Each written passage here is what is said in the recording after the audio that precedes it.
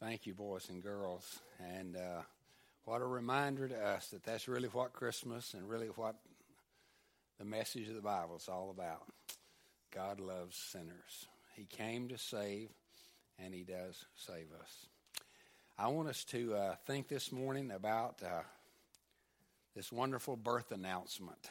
You know, we all love to get birth announcements in the mail, don't you? Don't you like to get a card from somebody and it has a picture saying, guess what? We're going to have a baby. And we expecting our second great grandchild in February. By the way, tomorrow is mine and my wife's 52nd wedding anniversary. So we're very grateful. So it's about time we start having great grandchildren, isn't it? So we're expecting our second one, and it's been so much fun for the first one and then now this second one, the way they announced to us that they were going to have a baby. We love birth announcements, don't we? Well, what the scripture that Stephanie read this morning is the greatest birth announcement of all. It's when the angel appeared to Mary and told her that she was going to have a baby. And she was, of course, amazed at that. She was shocked. She was surprised to think that she was going to have a baby. She was engaged to be married, betrothed it was called. But she and Joseph had not come together as husband and wife. And so the idea that she was going to have a baby was both shocking and disturbing. The idea that she was going to have to explain to her soon-to-be husband that she was expecting a baby that he knew was not his was obviously a pretty shocking and disturbing thing. So I want us to think about this passage that we read. And I know Stephanie has already read it, but I just want to read it again. I don't think we can ever hear the scriptures too much, can we? In the 6th month, that is the 6th month of Elizabeth's pregnancy, in the 6th month, the angel Gabriel was sent from God to a city of Galilee named Nazareth. Now, by the way, Nazareth was a small, insignificant town that actually had a reputation for being meaningless. In fact, later in the scriptures, we'd have somebody say, can any good thing come out of Nazareth? It was just I don't know, maybe, I wouldn't want to offend anybody. I started saying kind of like Ovilla, but maybe like Ovilla was 30 or 40 years ago. But just a kind of a backwater town, a distant backwoods town. People living in Nazareth were kind of thought of as, I guess maybe hillbillies or something like that. And can any good thing come out of Nazareth? So the angel was sent, and he was sent to a virgin, a young unmarried girl who was betrothed to a man whose name was Joseph of the house of David, and her name was Mary. By the way, Mary was probably about 15 years old. Alexis, come up here just a second. Give you a little visual of what Mary might have looked like. Thank you. There we go. She was a beautiful young girl, 15 years old. Alexis is 15. And can you imagine if an angel appeared to you and told you that you were going to have a baby? That would be pretty shocking, wouldn't it? And Paul is already saying, I'm looking for that angel. Okay, you can go back and be seated now. Thank you. Yeah. But it was not uncommon in that day for girls that age to be engaged. They usually, some of them as young as 13, were engaged to be married. And they usually married a man that was somewhat older, one that already had achieved some level of occupation where he could provide a living. And so the angel appears to this girl named Mary, and he says to her, verse 28, and he came to her and said, "Greetings, O favored one, the Lord is with you." The Lord is with you. And but she was greatly troubled at the saying. I imagine she was greatly troubled at the appearance of an angel as well. But the idea that this angel says, "Greetings to you, O favored one, the Lord is with you." What does it mean, favored one? I mean, you not know, I'm just a simple country girl. I live in Nazareth, my goodness. I'm engaged to be married to a carpenter or a stonemason possibly, and we're poor people. We're under the heel of the nation of Rome. Highly favored one? And so she was troubled at the saying, and she tried to figure out what this means. What do you mean? And the angel said to her, "Do not be afraid." Actually, in the Greek, it says stop being afraid, because it was too late to tell her not to be afraid. She was already afraid. "Stop fearing, for you have found favor with God. And behold," here's the news, here's the announcement, "you will conceive in your womb and bear a son, and you will call his name Jesus." So not only is she given the announcement that she's going to have a child, but even the gender of the child and the name of the child. "And he will be great and will be called the Son of the Most High, and the Lord God will give to him the throne of his father David. And he will reign over the house of Jacob forever, and of his kingdom there will be no end." Now again, you have to understand, at this particular time, there was no throne of the house of David. There was King Herod, and there was Emperor Tiberius, but there was no throne of the house of David. So this announcement was amazing. It's worthy of a whole sermon just in itself, but not this morning. "And Mary said to the angel, How can this be? I'm a virgin. I've never been with a man. So how is this possible?" And the angel said to her, "The Holy Spirit will come upon you, and the power of the Most High will overshadow you, and therefore the child to be born will be called Holy, the Son of God."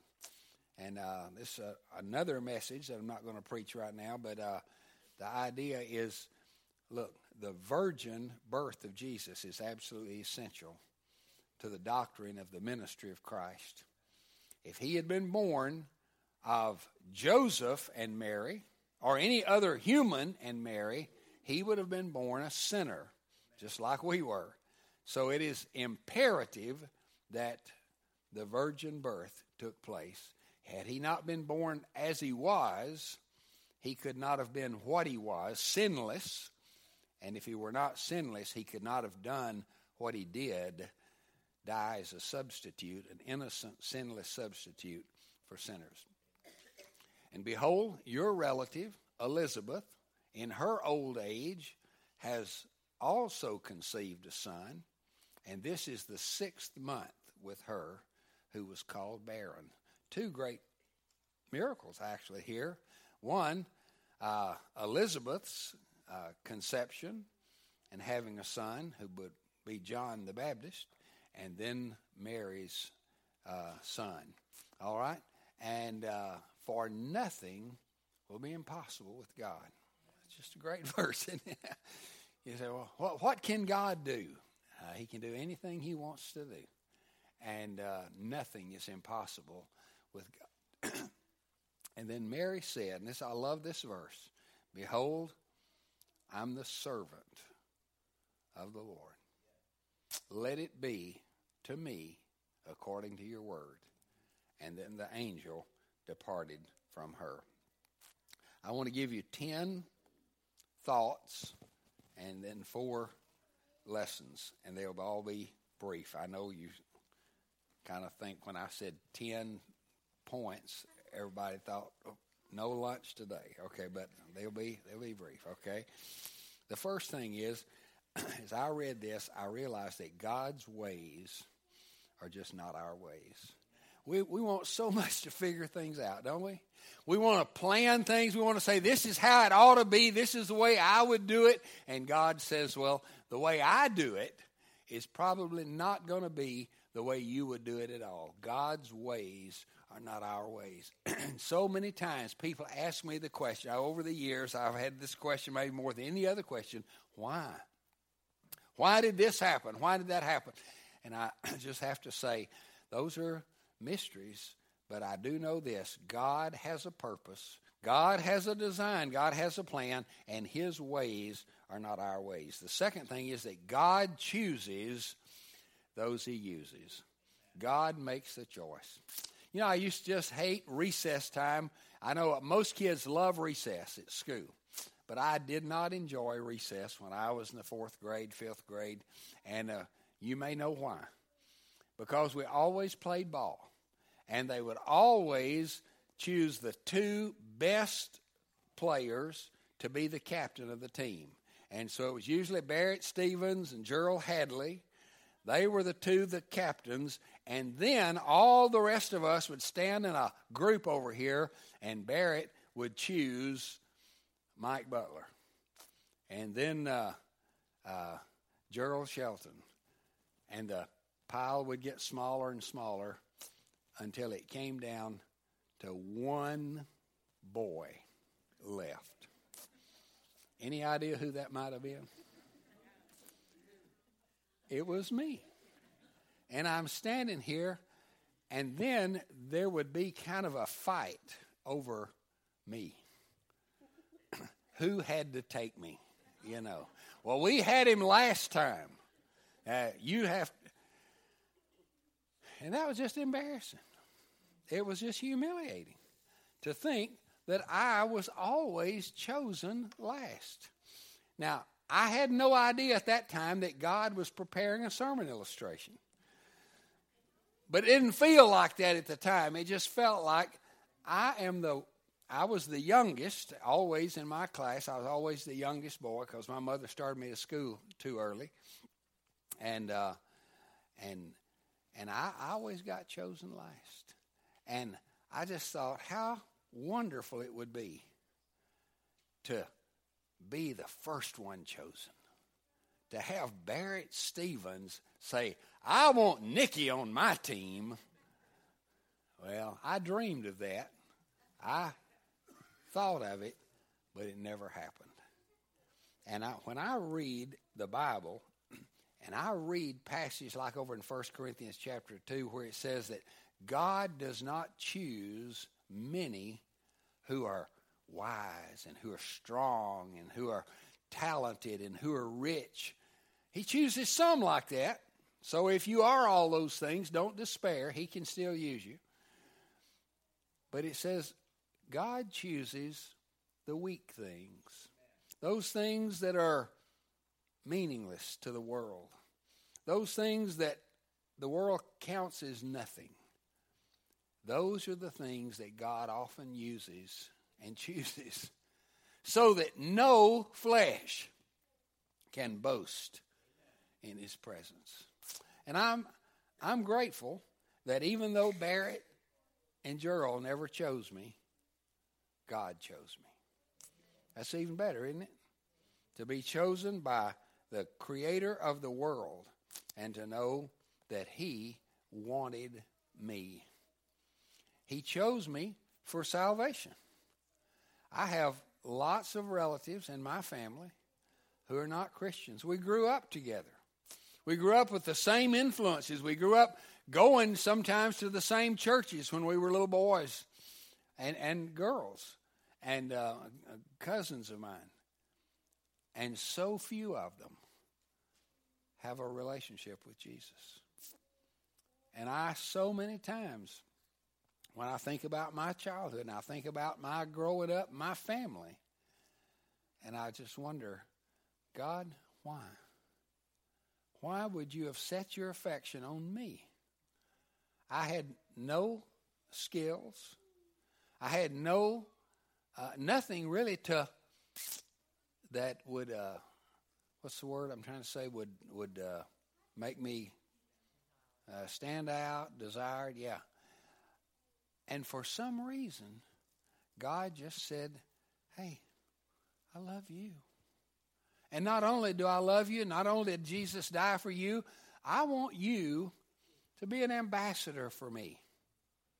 I want you to be a preacher and herald my good news for the rest of your life. God chooses those he uses. Then the third thing is that Mary was young, she was poor, she was oppressed, she was from Nazareth. But she was humble and obedient and yielded and pure. And God chose her. Number 4, she was chosen for a great purpose.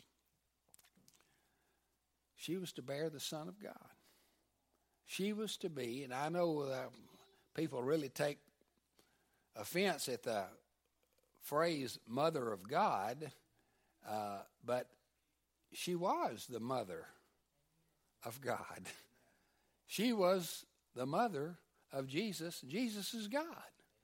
And so she bore into this world by the hovering ministry and creative work of the Holy Spirit. She bore a child, and it was the Holy Son of God. She was chosen for a great purpose. Number 5, she questioned how this was possible. And she wasn't rebuked for doing it. Sometimes we ask the question, God, how could you use me? And he said it's okay to ask that. But here's what I want you to know. It's not you. You're not the focus. God is the focus. And he will do the work. Nothing's impossible for him. And a lot of times when I'm teaching school or when I'm around a bunch of kids and sometimes I'll substitute at school, and I used to teach school, and there would be some kids in there that I'd think, man, why do I have to have them in my class? They're stinkers, you know? And then God reminds me, hey, be careful. Don't disparage one of these that you think couldn't amount to much, because I'm just liable to choose them to be the next evangelist and the next preacher and the next missionary. And that helps me. That encourages me. And so that's the 6th thing. It's the work of God, not man. God says, I'll do it. Mary, I'm not asking you to do anything. I'm just asking you to be the recipient of my grace. And then number 7, she was informed of other miracles. The angel said to her, hey, in case you're wondering if this is possible, you know your cousin Elizabeth, who's now older. I thought about having some older woman come up here and stand with Alexis, but I thought I better leave that alone. But said, you know, you've heard about Elizabeth? You know she's going to have a baby. And here she's been considered way too old to have a baby. And so I just want you to know, you're not the only one that God is working with. And there are other miracles taking place. And then number 8, as a servant, she accepted God's will. I love that verse where it says, let it be to your servant according to your will. You know, it would be possible, I guess, for a person to get boastful, kind of arrogant, proud. I'm going to have the Son of God. Well, I won't be doing dishes anymore. I'll tell my mother, hey, I'm going to be the mother of the Son of God. I can't do any more chores around the house. Thankfully, she didn't have that attitude. And, of course, obviously God knew she wouldn't have that attitude probably. But she said, the role I want to play, I just want to be a servant. In our culture, and really throughout human history, people want to be rulers. Generally speaking, people want to be bosses. They don't want to be servants. But when God looks at the world, he says, I'm looking for those who have the heart of a servant. And it's to them that I will make my will known. In the New Testament, the first miracle that Jesus performed at a wedding feast in Cana of Galilee, the Bible says that they ran out of wine. And Mary said to the host, whatever he says to do, you do it. And so Jesus said, fill up these jars, huge jars with water. And the servants, the Bible says the servants filled the jars with water. And then Jesus turned them into wine, and when he brought them, and the people tasted it. And there's a verse in there that says, the ruler of the house did not know what had happened, but the servants knew. And I read that one day, and I thought, that's just the way God is. So many times, the big shots in our world, they don't really understand what God's doing. But those who have hearts of a servant seem to understand the ways of God. So Mary accepted it as a servant. And then the next point, number 9, this led to challenge, rejection, and even danger. Sometimes when we accept God's will, things don't go well for us. Now, we're not told a lot about what happened in Nazareth and later in Bethlehem and later in other places. But Mary must have suffered some shame, some scorn, some rejection, and possibly even some ridicule. And we know that she faced great danger. She had to travel and give birth to a baby in a barn or a stable, and hunted by Herod's soldiers. It was not an easy thing. And to do God's will many times is to face a difficult, challenging task. And the people who are serving as missionaries, we've seen some of their videos the last week or two, they would all say, we wouldn't be anywhere else. We're where God wants us to be. But it's hard. It's challenging. It's costly. And many times it's even dangerous. And so it was with Mary. And then, but number 10, it also led to a great heritage and honor and blessing. You want to have a great impact on your world and then on the generations that follow you? Be a servant of God and do His will. Do what He tells you to do. And do it joyfully. And you may not think you're having much of an impact. Most people don't know who Mordecai Ham was. He was a preacher who preached a sermon up in North Carolina, and a boy named William Franklin Graham came to Christ that night and became maybe the greatest evangelist that the world has known. Most people, I can't even remember the name of the Sunday school teacher who went into a shoe store and led a young clerk named Dwight L. Moody to faith in Christ, who was his Sunday school teacher. Anybody remember his name? No, but aren't you thankful for him? Aren't you thankful that God used a nameless, unimportant, shy, fearful servant who made a commitment to God that he was going to personally share Christ with all of his Sunday school boys. And he goes and he shares Jesus with Dwight L. Moody. He accepts Christ and becomes the great evangelist. If you say yes to God,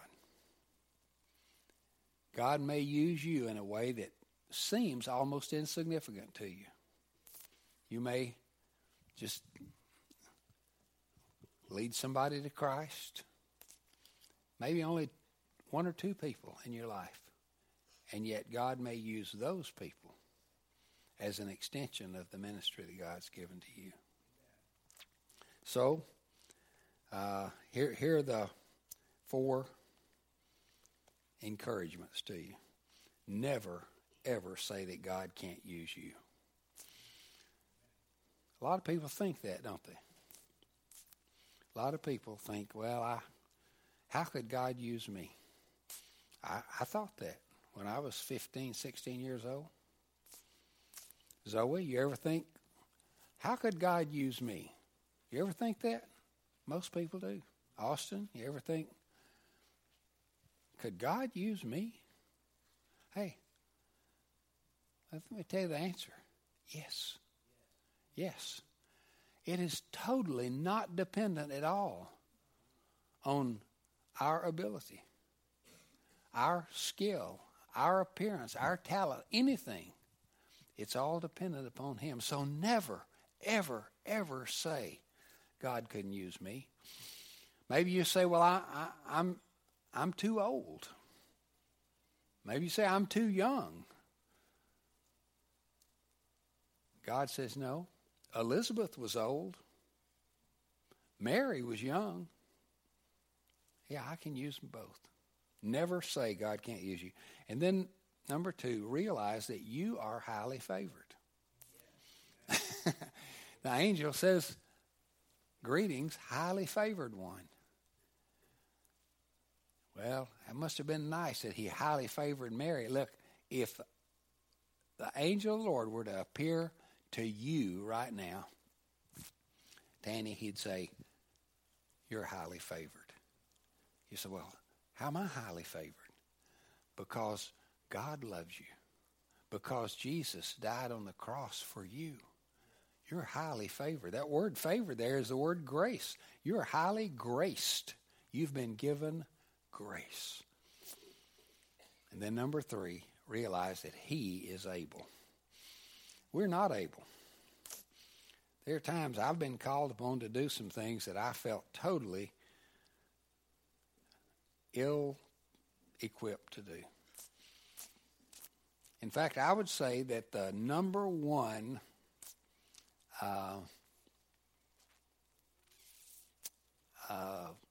not fear, but kind of threat or accusation that has come to me over the years is you're not adequate. You're inadequate. You're not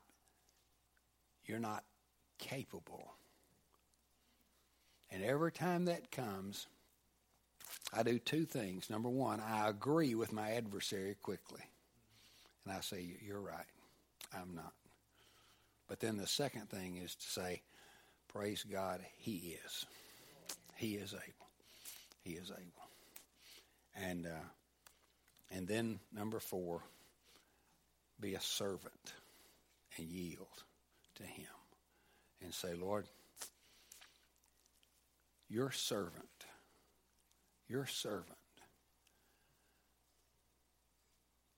says, be it unto me according to your word. Whatever you say, I'll do. And that's the great birth announcement. But here's the great announcement to you and to me. The God who chose Mary has chosen you. And the God who fulfilled his work through Mary will fulfill his work through you. If you can have the response of saying, Lord, you're able, and I trust you, and I'm your servant, and I yield to you. Let's pray. Heavenly Father, I thank you so much for this passage of Scripture. How it's just ministered to my heart all this week as I've thought about this announcement to this little nobody girl. A girl that would have been passed over by the world. And yet because of her obedience and because of her willingness to serve, you have made her name blessed. And people all around the world, almost everybody who knows about Jesus knows about Mary. And I pray that as you worked in her and through her, that you will work in and through us. And I pray it in Jesus' name. Amen. And for our invitation this morning, let me just ask you this question. Is there a sense that you have in your own heart? Maybe you've thought, well, I know God can use other people, but I'm just not sure he can use me. Wouldn't it be wonderful if this morning, just as a result of this passage of Scripture, you were able to say, Lord, I believe that you've chosen me. And I'm not even sure what you've chosen me for, but I acknowledge that as a Christian, I'm chosen. And because you've chosen me, you have something for me to do. And I just ask you to help me yield to that. Let me say, your servant is willing. And if you need to do that, right where you are, just tell the Lord that. Just say, Lord, your servant is listening. I'm willing. And be it unto me according to your word.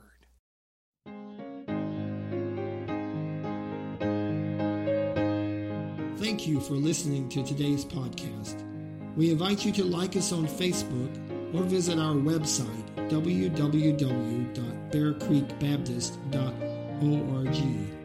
If you're not a member of another church, we would like to invite you to join us in person and get to know us, and let us get to know you. Have a great week, and may the Lord richly bless you.